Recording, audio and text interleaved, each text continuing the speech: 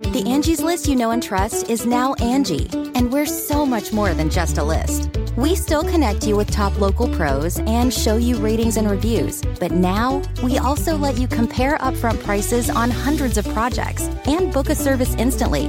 We can even handle the rest of your project from start to finish. So remember, Angie's List is now Angie, and we're here to get your job done right.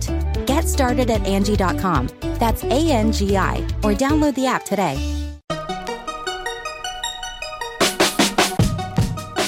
Welcome to another weekend bonus episode of the Tech Meme Ride Home. I'm Brian McCullough. As promised, here's Recode's Peter Kafka, the dean of the media reporters, someone we should have had on this podcast a long time before this.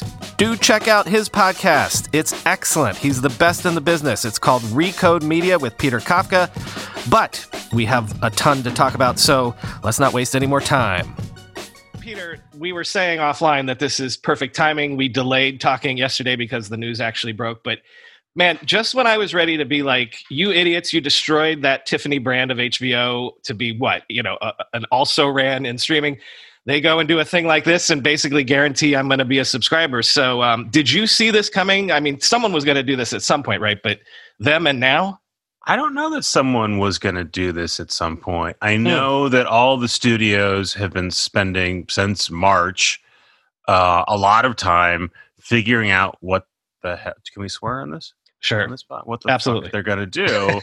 And all of them basically punted at the beginning, but they're all trying to model out what does this mean. Well, but I mean, this is inside baseball stuff, but for the last couple months, there's been all sorts of reorgs, people being fired, essentially, and that sort of pointed towards everyone getting the streaming religion as their main business model, right? I don't know. Some of this was announcing, like Disney announced a reorg that I think there's less there than meets the eye. It's certainly important for all the big media companies to tell Wall Street that streaming is very important to them, and they all want to be sort of rewarded for sort of adopting a Netflix strategy. Wall Street hasn't really rewarded most of them for it. You could say that this move has been inevitable for the last decade. Every time I've got a movie studio person in a room or on a stage, we ask them about that. And with the exception of Disney, they've all said, look, we'd like to change the model a little bit. But they haven't been able to do it until the pandemic. Well, let me ask it this way. Are you surprised that they went with the full slate, right? Because they sort of teased this a little bit with the Wonder Woman movie, but like that's pretty radical that they would do all of 2021's releases. It is radical. That said, if you're going to do it, right? It makes the marketing and the idea sound much better. You'd say all the movies, every movie we're putting out, you don't have to worry about caveats. You don't have to say yes, but it's also going to cost $30 extra. It makes much more sense for the consumer. It gives you a brand, which they didn't have before. You were referencing HBO Max prior to this was HBO plus Friends and other stuff that wasn't good enough to be on HBO. It didn't make right. Any That's sense. why this is so ballsy. Is like they've automatically made themselves a major player. The flip side is if you're going to get granular about it, there's not a lot of movies that are guaranteed blockbusters here. I mean, among the people who are listening to this podcast, they're all going to go see Dune, and that'll be a big deal. But the last big remake that Denis Villeneuve did was Blade Runner, and that was underwhelming. It's not guaranteed. There's a couple Suicide Squad. Yeah, again, like Suicide Squad 1 is a famously shitty movie, which again, maybe people want to see. And then the rest of it's like, there's like a Sopranos prequel. There's stuff that I might watch, but it's not stuff that I would necessarily be lining up to see. Well, let me ask you this. Do others have to match this now? Does Disney have to match this? That is a big question. Disney has an investor meeting next week, which they're going to focus on streaming. There was a video circulating last month that is supposedly a leak of that presentation, which sort of suggested that Disney was going to do some collapsing of its window as well. No one knows if that's real or not. Disney has always been the studio that said most strongly, we love theaters, and it's not a coincidence. They have the movies that everyone goes to see in theaters. Everyone else is kind of in the middle, but most of the other big studios are not part of a vertically integrated media company that has its own subscription video thing. We're getting in the weeds here, but sort of if you stop and think about it for a second, it actually makes sense that Warner would be the one to do this, and the other ones haven't or maybe won't. Let me ask you two dumb questions from me not understanding the space as well as you. I'm assuming everyone's done the math on this, right? Like they're going to make more money in the end if they have a successful streaming product than they would. Let me ask it in this way. No. Here, okay, go ahead. Way. People are doing the math and they can't figure it out. Okay. I mean, the analyst notes this morning and saying, wait a minute, you're giving up a ton of money, both from the theaters and plus there's all these knock-on effects. And how are you going to justify it? And if the answer is we get a lot more HBO Max subscribers, then the answer is, well, how many do you need to make up for this? And again, AT&T has its own particularities. So the math here is a big, big question.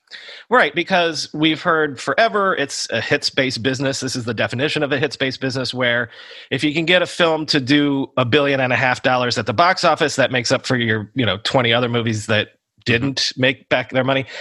I suppose if they're successful and they have 75 million subscribers 2 years from now, that's several $1 billion every year guaranteed in revenue, right? So there's that. There's also, if Wall Street decides to credit you for owning your own Netflix, and it pushes your stock up accordingly, that's worth a ton of money. Right. So there's a couple different ways to skin it. And I think most people find it impossible to believe they are able to sort of go back to normal in 2022. The approved line is this is a one-time only thing. We're not planning for the future, but it seems like they are setting a precedent. And so it's not just this year's slate of movies, not just this year's money. It's a lot of money in the future they're foregoing. My other dumb question is, can they do this in the sense that doesn't this blow up a ton of existing contracts? Like, back-end participation contracts, labor contracts, residuals, they're just sort of taking the leap off the cliff, but they're grabbing other people's hands as they're doing that. Can they do that? They think they can do it. I asked Jason Kyler specifically about sort of how the back-end stuff works here. He's like, look, I mean, if you were going to get paid based on box office receipts in 2021, you didn't get anything because we didn't put your movie out.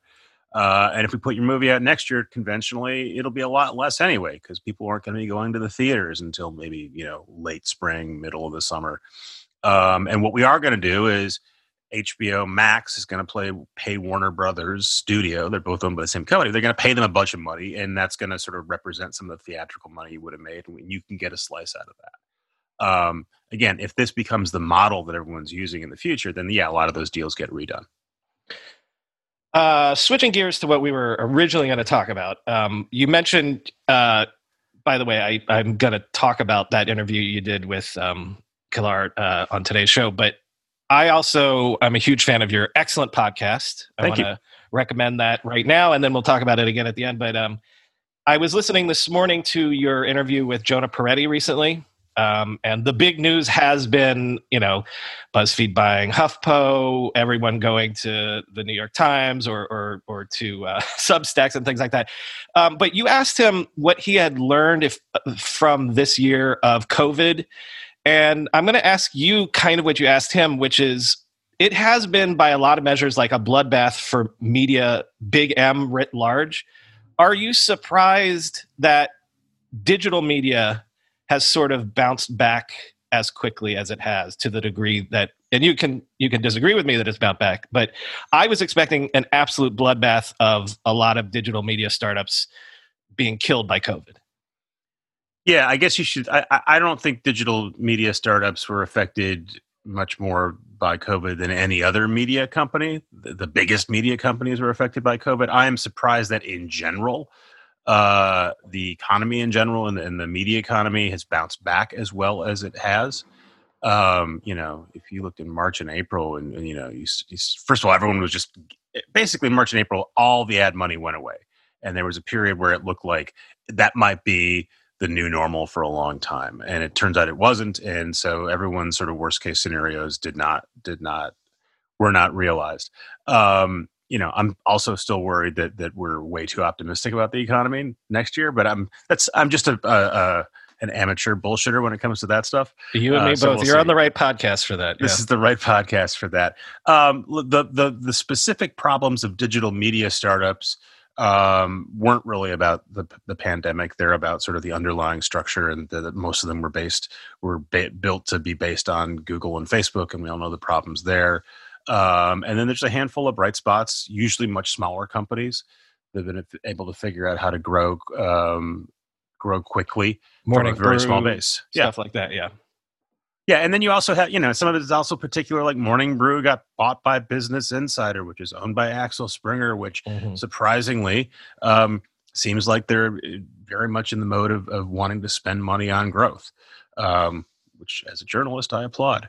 A lot of other companies are trying to retrench and figure out how to sort of kick the can down the road.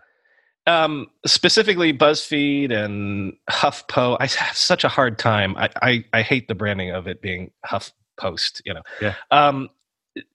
Jonah has been talking about this. We all got to band together, band of brothers style, and that's the only way we can compete and get scale for advertising and things like that. So do you expect more roll-ups into BuzzFeed like this?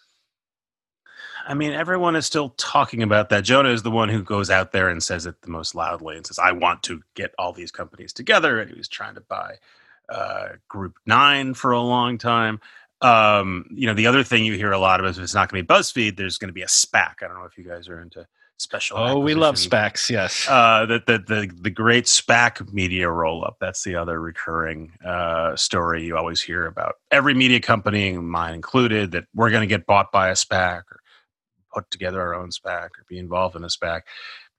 All of these don't really seem like fundamental answers to the problems. Like even if you get all the digital media startups together, they still have a very, they're not competing with Google and Facebook. I understand that there's some economy of scale, but it doesn't, if the problem that BuzzFeed or Vox Media or Vice has is that it's hard to compete with Google or Facebook, then even if you like triple or quadruple our size, it's still hard to compete with Google or Facebook. That doesn't change. It's hard to compete with infinite scale.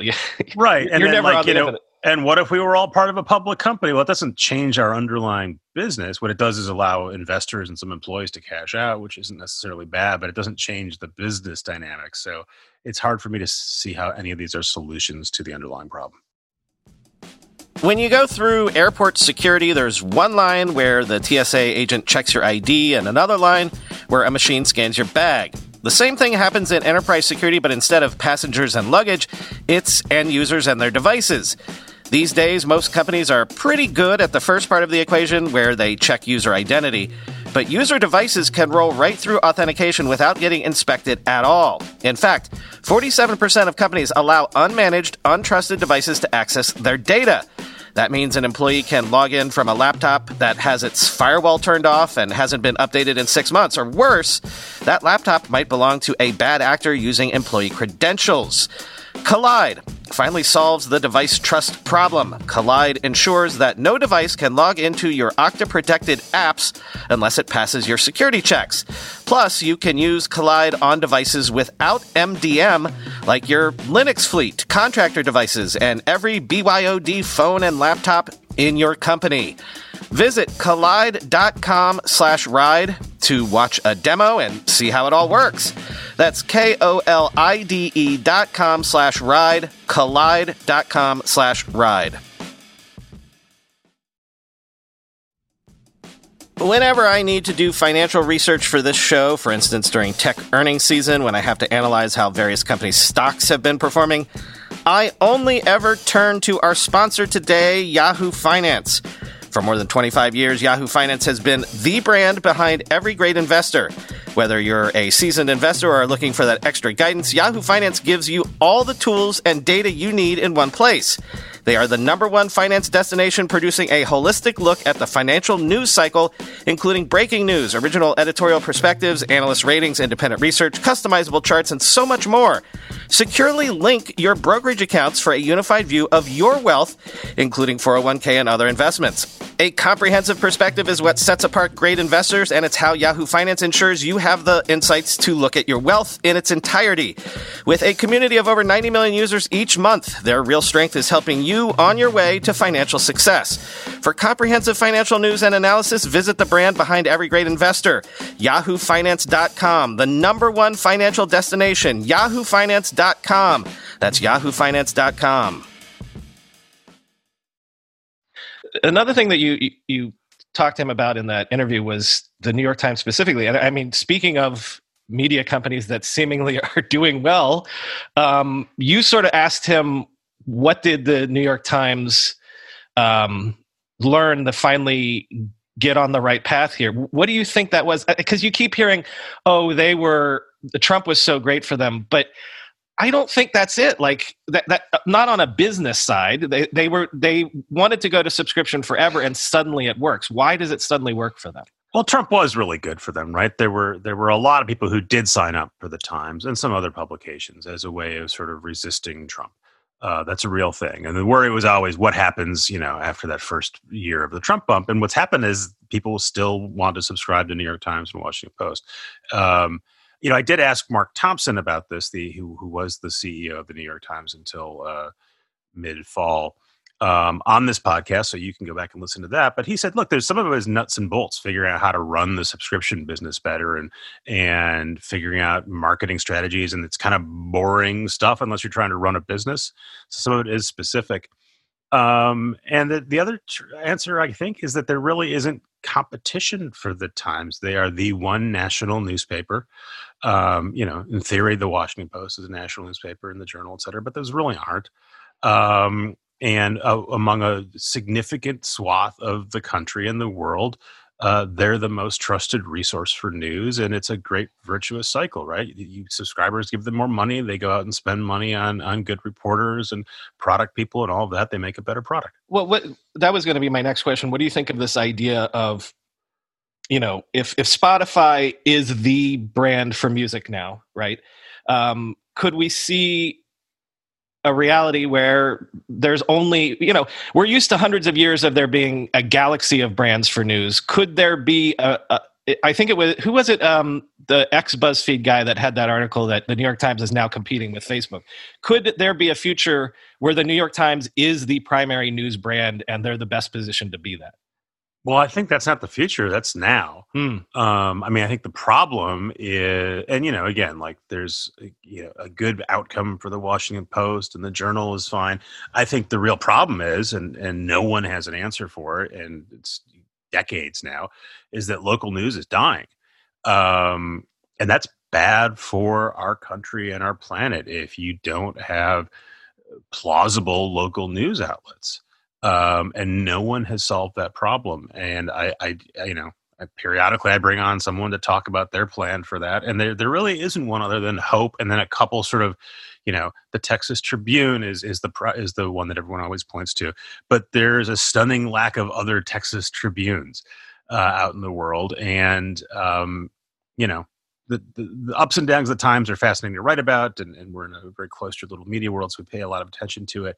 But, what's happening to the Minneapolis Star-Tribune or the Duluth News-Gazette? I think that's still the name of the paper. I'm from Minnesota. I should know. And then the much smaller papers where there's just no paper or there's one person there. That's the thing that should worry all of us.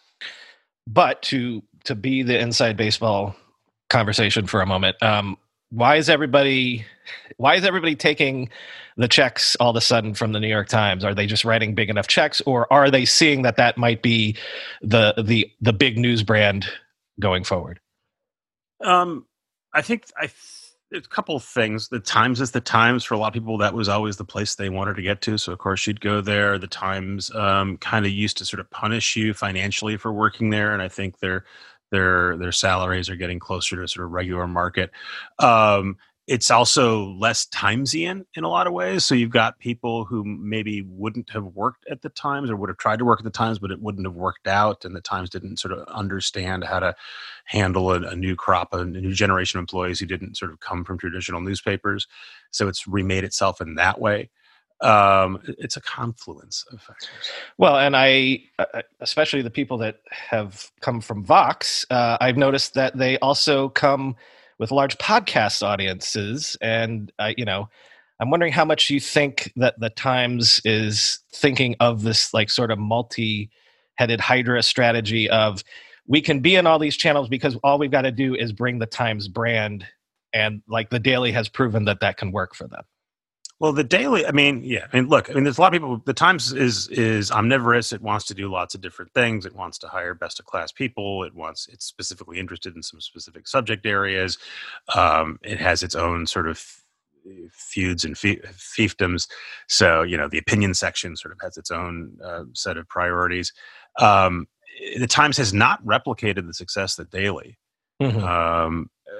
And it wants to figure out how to do that. So it's constantly trying to figure out how it can get more out of podcasting. So yes, they're hiring Kara Swisher, but they're also buying, Ira Glass's company. They're trying to figure out how we can't just be the Daily. We've got to figure out other stuff. And they have yet to prove that out. All right, so if you're big enough, you can take a check from the Times and bring your podcast over and get a column. But also, if you're big enough, it's seemingly the thing to do is take money from Substack and go over to Substack. I'm sorry that I haven't heard or read your thoughts on Substack, but just what do you think of if you can wait a couple days, I have a Substack story coming out. It's not going to blow your mind, but I was supposed to have written a Substack story yesterday, and then news happened. All right, do you want to play a game with me, because I've got 4. This is not playing devil's advocate, but I got 4 being skeptical of Substack. So let me throw these out at you and comment or give me your thoughts, because this is just me. Sometimes on this show, this is literally me thinking through stuff with people that are smarter than me, right? Let's do it. All right, skepticism number 1. Does it only work for big names? Like everything else, like these people that are making the headlines, well, of course they can get an audience on Substack because they already have an audience, right? Mm-hmm. That's one of the big unknowns. And what Substack would say is, hey, Judd Legum, who's making more than $500,000 a year right now, based on just sort of what's publicly available, he was not a household name before he got to Substack. He built a cool product, and Substack helped him deliver it, and it works really well. There are other writers you haven't heard about who are now making nice livings on Substack because it allowed them to find their audience. That is the pitch. Is it much easier for my former colleague Matt Iglesias to announce that he's going to Substack and then immediately have thousands of subscribers? Yes, it is much easier for Matt. And the big fundamental question for Substack is, can they create an ecosystem where there are many, many, many, many, many people earning an actual living doing this, even if you've never heard of them? Or is it only going to be sort of weighted towards the Matt Iglesias of the world?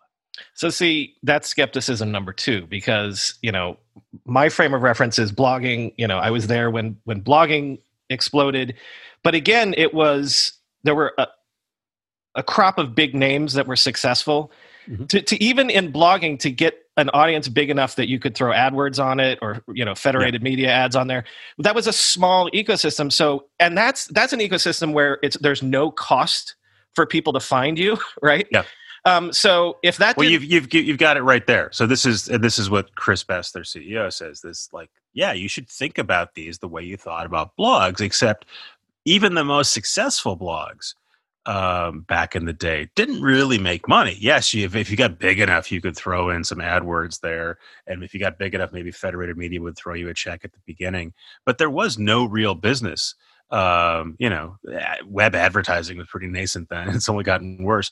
What's happened here is because they've added the subscription element, it makes it possible for you to have 2,000 subscribers and make a nice living as a journalist. And so you don't have, it is in a lot of ways the promise of the Web 1.0 internet that a lot of us bought into, that these niches that the internet would allow you to find a niche around the world and make that and come into contact with the people who are delivering that niche information, or be able to distribute that niche information to that audience and make it sustainable. That's my skepticism, though. We've already tried that once. It kind of didn't let 1,000 flowers bloom. And we tried it with advertising, and advertising. And isn't it harder to get people to pay, though? Well, it is. It's certainly harder for right. But there's zero friction for me looking at your blog, right? If I don't have to pay for it, and yeah, it's a lot for me to fish out $6 or $10 a month. But if you make something I like and I value it, and those are big ifs, it's a much better system. To that end, another skepticism, everyone, including the Substack guys, always name check Ben Thompson. Number one, not everyone can be Ben Thompson, right? So, but I get the argument. Okay, there can be a Ben Thompson for every niche, right? But number two, I say this to everybody all the time, you're forgetting a really key factor to newsletters that have always existed, which is expense accounts. If you can justify it for your work, if you can get your boss to pay for it, that's why you have things like the information and Skift and things like that, because it is justifiable for your job. I don't know that you can achieve that same level of success for something that is just interest-based. That's not going to make me more money. That's why I pay $100 a year. It is obviously much harder to sell a subscription to someone who has to pay for their own pocket, and especially if you're not saying, we're not going to make you money this way. On the other hand, everyone likes different shit. Now I'm just swearing for swearing's sake. And especially if you can't, and I thought The Athletic was not going to work because sports content is widely available. But if you are really into a thing and that thing is available to you and you can't get it anywhere else, and it's actually something that you can afford, again, you don't need millions of people doing this. You need a couple thousand for this model to work. My go-to thing was always like, if you're into long-haired Persian cats, which I think are a thing, is it worth $6 a month for you to like join the long-haired Persian cat information club? Sure. And are there a couple of thousand people like you in the world interested in that? Maybe. With everybody fighting for attention, how can your business stand out and connect with customers? Easy. Get Constant Contact. Constant Contact's award-winning marketing platform has helped millions of small businesses stand out, stay top of mind, and see big results fast. Constant Contact makes it easy to promote your business with powerful tools like email and SMS marketing, social media posting, and even events management. With Constant Contact, you'll reach new audiences, grow your customer list, and communicate more effectively to sell more, raise more, and fast-track growth. Don't know much about marketing? No sweat. Constant Contact's writing assistance tools and automation features help you say the right thing at the right time, every time. Plus, you can send with confidence knowing your emails are actually reaching your customers thanks to Constant Contact's best-in-class 97% deliverability rate. I use this, and you should too. Tackle any challenge with Constant Contact's expert live customer support.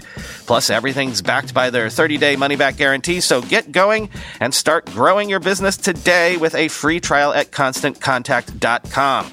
Just go to ConstantContact.com right now. Constant Contact, helping the small stand tall. ConstantContact.com. See, you're perfect at this because that was exactly hitting the ball back at my skepticism.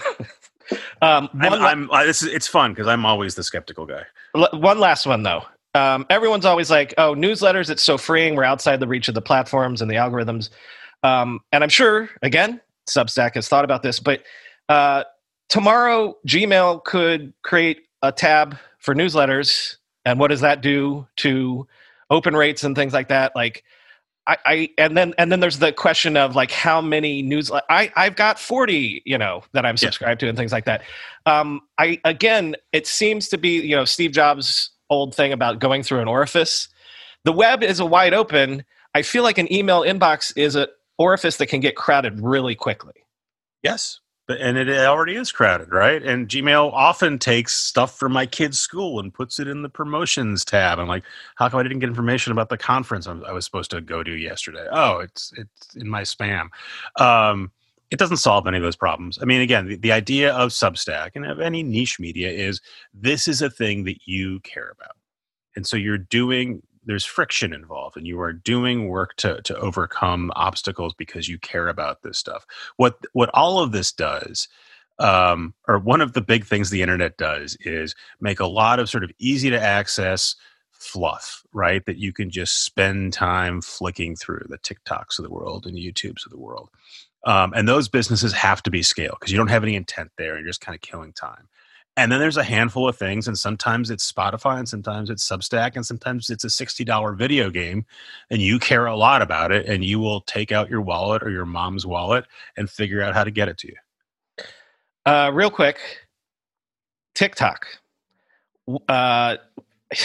If you can, what the hell is this all just kabuki theater?